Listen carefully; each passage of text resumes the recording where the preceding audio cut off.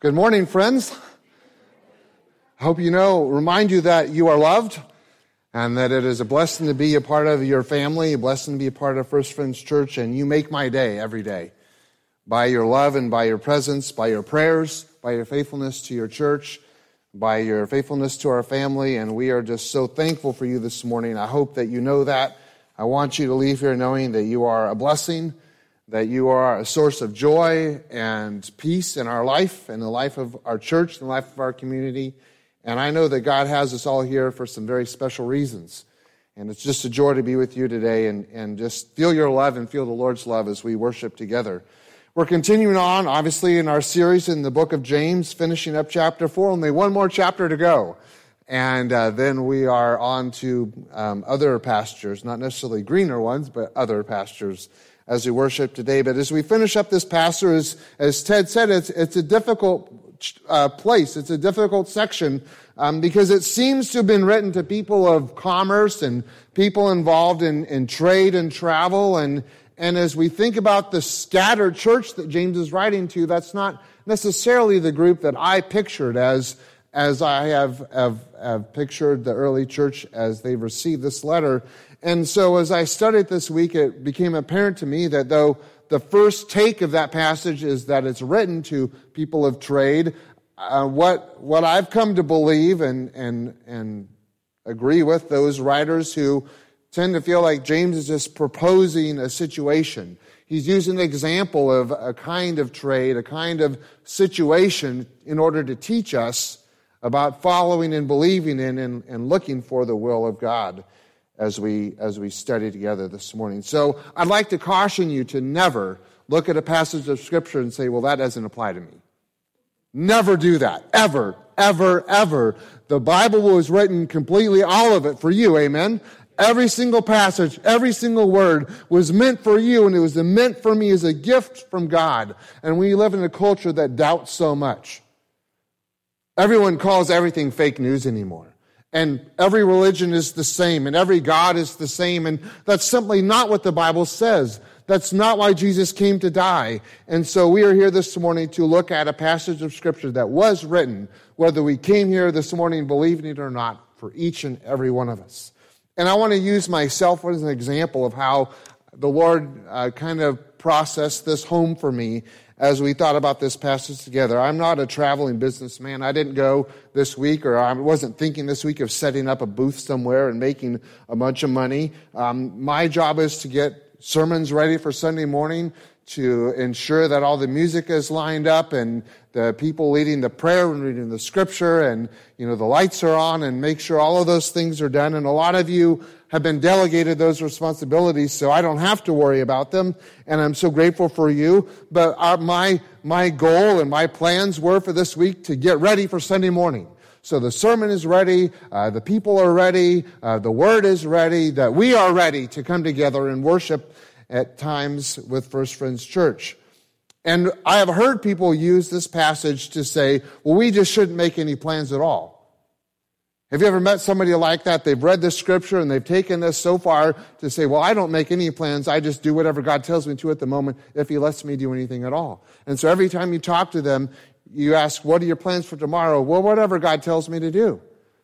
And it doesn't seem like they ever really get much accomplished, because God gives us dreams, don't you believe? He gives us plans and visions. And so James isn't trying to teach us that we just go on the fly and go on a whim. I think that God gives us passions. He gives us gifts and interests and goals that He wants us to work towards, and we need to be able to do those. If we just showed up on Sunday morning and I just pulled it out of a hat, or Robert just said, let's just sing these songs today and see how it goes, I don't know how many of you would still be here. We want to have things planned and prepared and ready to go. And so all of that happened. And then about 10:45 last night, I was kind of thinking about how things were going and how the wind was going. And I was like, I don't know if things are going to go the way that we had planned. Because the power went out, at least in our area, like it did, I saw on Facebook for several of you. And I didn't know, with tens of thousands of people being without power at that point, if the lights were going to come on today, tomorrow, next week. I really didn't know.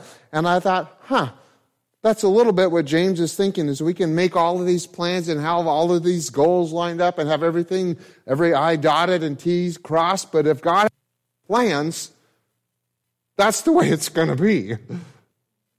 And so I thought, well, Lord, how are we going to do this? We could do a couple a cappella songs with the guitar, figure something out, and probably not have Sunday school because rooms that are half dark won't be good, very conducive for learning and for reading and teaching. And I just kind of put that on Facebook. I was like, whatever the Lord wills is what we're going to do. And then a few hours later, the lights came back on, and the Lord kind of taught me a picture lesson of what James is trying to say. He wants us to have passions and dreams and goals and things to work for and things to live for, but at the end of the day, only one person's God, and it's not you and it's not me, it's Him. And whatever God wills is going to be the way it is. And so as we journey together at First Friends Church this morning, looking at the Word together, there's just this phrase that I found this week that's powerful for me as setting the tone for what I want to help us look at for a few minutes together about what James is trying to say. And it says, God's will, nothing more, nothing less, and nothing else. Can you say amen with me? Amen. That is so potent and so powerful. And I can't tell you how many times this week that I pulled that up on my phone or on my computer and just reread it and said, Lord, that is so good. That is so rich. May that be true in each of our lives. So the trick for James in this passage is that he was writing to a group of people that for some of them at least, or he wouldn't have written this, that wasn't necessarily the case. And so what James is trying to talk about is how we approach our future, our plans, and how we approach God's future for us and God's plans for us, and are the two aligning together. And so there are three attitudes in this passage that I want to share with you real quickly this morning about how we approach the will of God, and James deals with each of those. And you'll see the first one up on the screen is that there really is this kind of attitude that we can come together with before God and before the future with kind of a discounting attitude about it. And what I mean by that is if you read the passage in the book of James, he's kind of quoting their attitudes by saying, this is what we're going to do. Tomorrow we're going to go to this city, and we're going to do this, and we're going to make money, and we're going to get rich, and everything's going to be grand, and we're going to go to the next place, and we're going to make more money, and get more rich, and we're going to do this, and I'm going to do that, and this is all the things that I'm going to do. And nowhere in any of that conversation do you hear the word Jesus, do you? God isn't mentioned once in the plans or the conversations. It is all about what I want and what I need and what I'm going to do. And God just isn't even a part of the picture at all. He's discounted in the very beginning about any of the choices that we're going to make. And it isn't about the kind of business that we do. That's not what James is getting at. It's not, if we have a business at all, it is about the business of our heart. And the business of our life is that only God knows what tomorrow holds. And it was ironic to me. I don't know, did you get attitude in this passage? I got some attitude from James. I don't know if you're used to reading the Bible with just kind of a monotone voice. And I used to do that until I got the Bible on cassette dramatized version. And they got to the Gospels. And you remember how Jesus would say things like, you brood of vipers? Except the author was like, you brood of vipers! And I was like, Jesus, wow! And those are his words that he said, and the Bible jumped off the page at me like it never had before. And so he says in this passage, oh, you're going to say this, you're going to do that, you're going to go there. You don't even know what's going to happen tomorrow. You ought to say, if we live. You don't even know if you're going to be alive tomorrow. You ought to say, if God grants us. Don't discount him from the beginning. Don't leave him out of your plans or your dreams or your goals. James is saying that's a mistake. Instead, put him at the center of it all. He doesn't say discount your goals. He's saying make sure that you count God as a part of the plan for your life. And so he says, if we are able to wake up tomorrow, God grants us another day, then we'll go here and we'll do this or we'll do that. It doesn't say to destroy them. It just says to count God into part of the picture of your life. One of my favorite missionary stories in all of history is the story of the Elliott family. And Mrs. Elliott tells a story in one of her books about two adventurers who stopped by her place in the middle of the jungle, all loaded up equipment for the rainforest and exploring. They didn't ask her for advice with the natives. They didn't ask her for safe passage or good directions.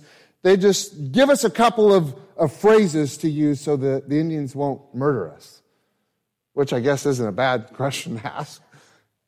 But these were her quote about her reflections on that. She said, "Sometimes we come to God as the two adventurers came to me, confident and we think well-informed and well-equipped. But has it occurred to us that with all our accumulation of stuff, that something is missing?"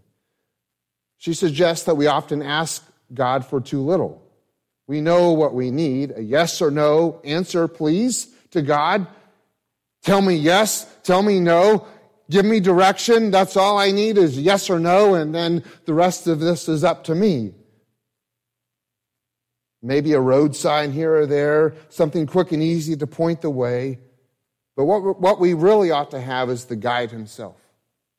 Maps, road signs, a few useful phrases are things, but infinitely better is someone who has been there before and knows the way. And she encourages all of us to think of this temptation that we have as we look at 2019 and lay out goals and plans and ideas that we have and things that we want to accomplish, places we want to go, people we want to meet, things that we want to do. The temptation is to do all of that without asking God first, without taking some time to say, "Lord Jesus, if you give me the gift of another year to serve you, how would you like me to spend it? Where would you like me to go? What would you like me to accomplish? Who would you like me to meet? Where would you send me in my life?" And James says, don't discount God in your life because you matter to him. And he wants to know you. And he wants to be the guide. He wants to be the map. He wants to be the key. He wants to be the ruler by which you measure the distances that you travel in 2019. And it might just be that you want to travel 1,000,000 miles in 2019. Good thing gas is getting cheaper. It may be that God just takes you one, but that's the most important mile in your life you've ever traveled. Don't discount the will of God because your plans are too big for him. Another attitude that James encourages us to avoid is, and this is kind of a no-brainer, to disobey the will of God. This is back down to the bottom of that passage, the last verse. Anyone then knows the good they ought to do and doesn't do it, it's sin for them. It's sin. James is saying that it may be that you've come to the beginning of this year and you already know where God wants you to go. He wants you to go to him. It may that you already have come to the beginning of this year and you know where God doesn't want you to go. But you're going to go or be or do that anyways. It may be an attitude that you have and you're going to say, "Well, Lord, this is just the way I am." And God says, "Well, that's not the way I am. What about it?" And we can just as easily in that part of our spiritual nature say, "This is the way it's going to be, God." James says, don't do that. If you know a different way and decide not to follow it, what does he call it? Sin. He calls it what it is. And for so many of us, the temptation is in our own heart, in our own spirit, in our own journey, is to tell God the way it's going to be. And James says, I wouldn't do that if I were you. I just really wouldn't. I would count God into the middle of what you're going to do. An author by the name of Dr. William Pentago wrote these words. He said, most people don't want to know the will of God in order to do it. They want to know it in order to consider it. It often takes time to learn just what God wants us to do in any particular matter, but once we know his purpose, we ought not to delay it, at the least beginning to carry it out by his grace. Most people want to know the will of God not in order to do it, just to consider it. And if it meets their approval, then they'll continue on. James says, if you know the way and don't choose to follow it, that's a big mistake. That's disobedience. And that is of and the grace that God wants to impart and give to us as we follow him throughout our life.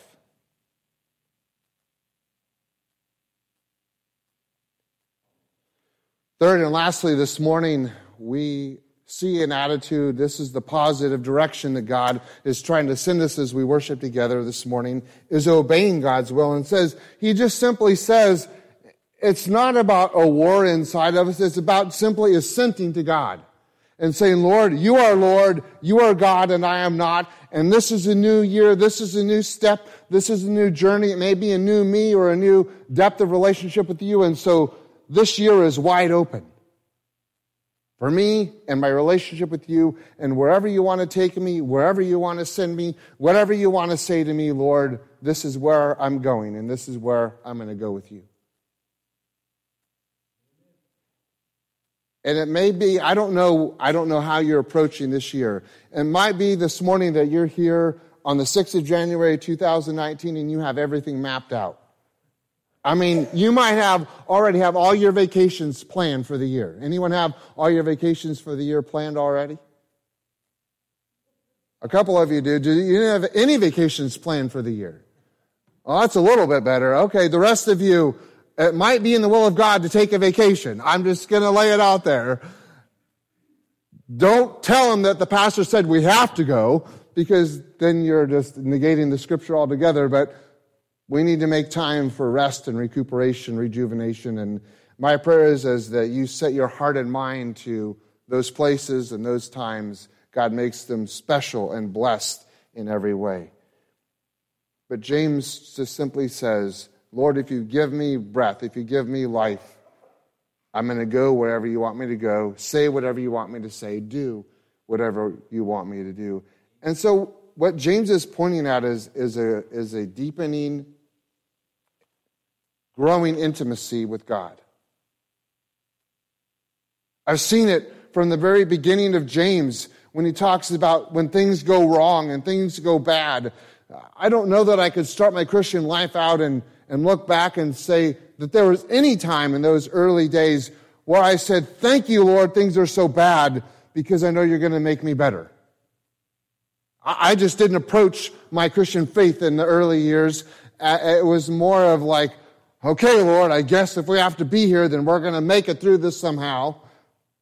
But after being a Christian for a number of years, I can, even before it comes, even before the storm comes, I'm asking, Lord, in my heart, say, Lord, what is it you want to teach me?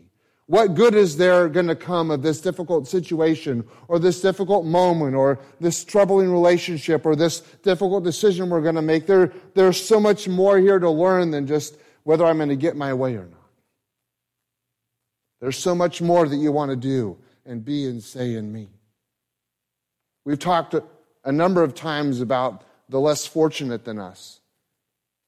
And one of the accusations that our world has today against certain areas of the church is that we are happy and you know it, and we don't want anyone else to see us show it. I changed the song. Did you catch that? Okay, good. Everyone's still awake. That's good.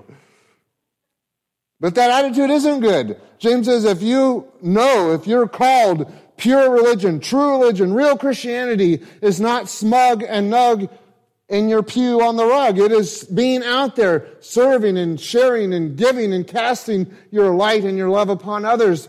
And James is trying to say in this year, in this day, in this moment, this gift of the time that God is going to give you this year, if you choose to decide not to allow your heart to be open for the ways that you can minister to those who have so little, we've already learned that's God's desire for us. That's the good that He is calling us to do. Let's not discount the will of God by not making room in our year for giving place to the ministry of those who have so little. That's a place of maturity for some of us to step out of our comfort zones, to step into a place that might be uncomfortable or confusing or difficult or even dangerous. And God says true religion, real faith, real love is called out to those who are needy. To those who have so little. Who did Jesus go to? To serve? Now, he called out the hypocrites and he called out the leaders, but he was pretty harsh with them. The places that he went to bring transformation, to bring healing, to bring love, was to the gutter of society. To the places where many people would never want to go or be seen with. And he chose on purpose, because of the love of his Father in heaven, to go there. And I wonder, as a part of our following Jesus, that there might be some of us that God is calling to go there in 2019. As we make our plans for this year, Holy Spirit, where in my life does that part of my pure religion fit in? Help us, Lord, to do your will no matter what.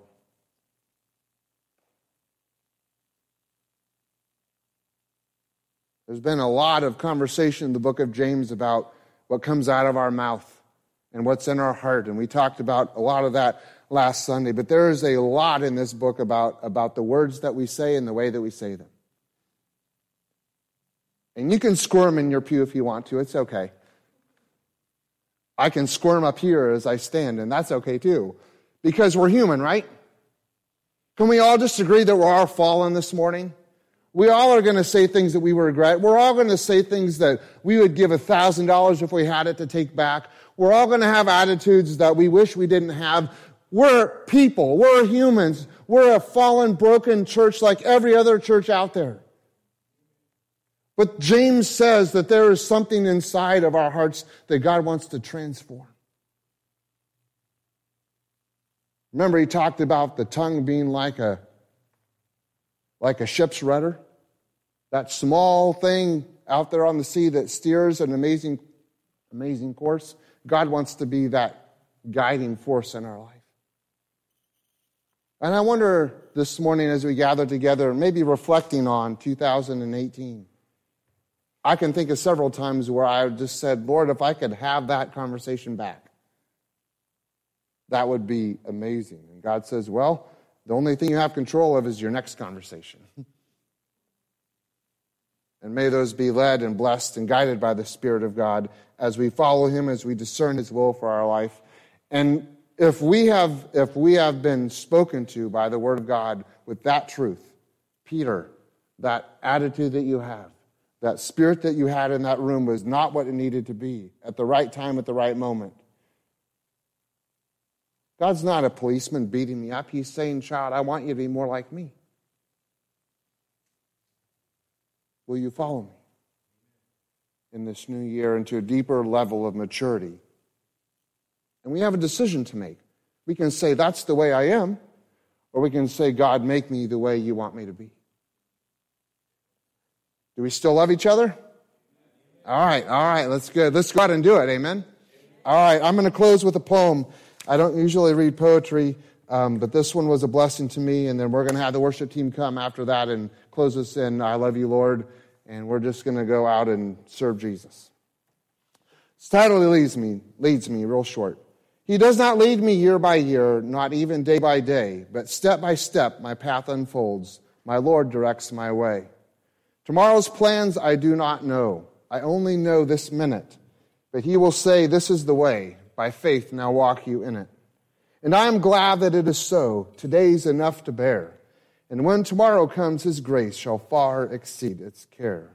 What need to worry then or fret? The God who gave his Son holds all my moments in his hand, and he gives them one by one. And this year, God is going to give you moments one by one. We want 2019, all of it right now. And that's just not the way God works. He guides us step by step, moment by moment. And I'm going to ask you all to stand right now, and I'm going to say a prayer for us as we get ready to tell the Lord how much we love him, that when that moment, opportunity that you and I have to follow him and his will, we'll give it all we have. Lord, we just thank you this morning for your word. I thank you for helping me to understand that passage in a more meaningful way than I ever have understood it before this week. I thank you, Lord, for how you remind us not to discount you from our plans for this year. And Lord, I just pray this morning for each and every one of us in this room that as we dream and we set goals, and if we're the resolution type, we make resolutions, Lord, we just ask, Lord, that you would open our eyes and our hearts to the direction that you have in this year. Lord, I believe you've got some big plans in store for us, both individually and our families and our church. Lord, I'm just excited to imagine, to contemplate this God who's able to do exceedingly abundantly above all we could ever ask or imagine, waiting for us to listen, yearning for us just to be still enough to know that he's God, and then follow this incredible, powerful God into whatever today and tomorrow holds. Lord, we want to count you in. Count us in on what you're going to do. Lord, it may be that we have set some things in motion, or we had some ideas about what we wanted to do or who we are. It may be, Lord, that we're here this morning with just a spirit that says, this is the way I am, and God, you're just going to have to deal with me the way I am. James says, well, that's really kind of a sin, to tell God the way it's going to be instead of asking God to make him the way he wants you to be. Lord Jesus, open our hearts to you today. Maybe the greatest thing that happens in this new year is a transformation on the inside of our attitudes and our approach to God, where we realize that we could never accomplish this work or get this kind of grace in our heart or our emotions. But Jesus wants to do something new and special and different that changes everything. Oh, the opportunities, Lord, that you give us to follow you are so challenging. But you change everything. And then, Lord, we just ask for your strength as we follow you. Our greatest longing and desire as your people is to know the will of God. Lord, we want to know your next step, and many times we want to know the next 10, but Lord, this morning we're all going to agree that the next step is enough. And Lord, we might be here today and we know what that is. You've already said it in what we've already mentioned this morning. And now, Lord, we need the strength and the courage and the resolve to go out and do the will of God. Lord, you will give us the strength. You will give us the power to do what we could never do on our own. Because the Bible says the power that rose Jesus from the dead is available to each and every one of us through the message and the person of God's Son. Lord, whatever it is that we're facing is not too big for you. You're too big for it. And we, Lord, are excited to follow you into whatever step you have for us. Whoever it is you're sending us to, whatever it is you're sending us to go, whatever it is you want to change in us, Lord, whatever your will is, we love you. We love you. And we're all in. We're all in for whatever you have for us. Let's sing together how much we love him today.